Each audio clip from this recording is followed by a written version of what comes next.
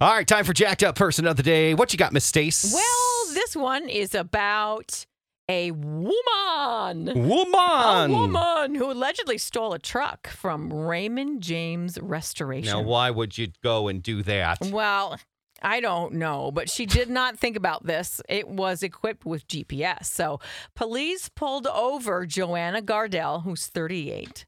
But then she took off again. She's like, oh, I'll pull over, officer. And I'm going to trick you. And then, I'm taking off again. I fooled you. It's like when you have a dog and you throw the ball, but you don't throw the ball. And the dog's like, Then she's weaving into oncoming traffic before she hits a van. Well, police tried to arrest her then, but she backed the truck up and then at a high rate of speed struck a police cruiser and an officer. And this is awful, dragging him briefly. She was finally caught when she pulled into the drive-through lane at McDonald's to order food because she's probably like, well, I'm going to jail. I better get one last treat in.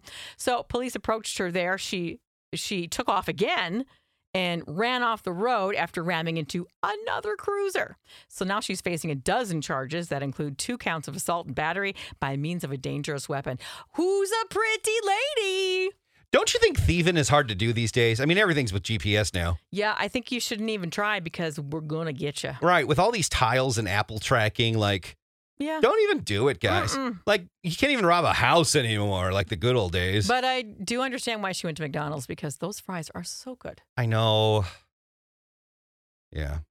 You can't blame her.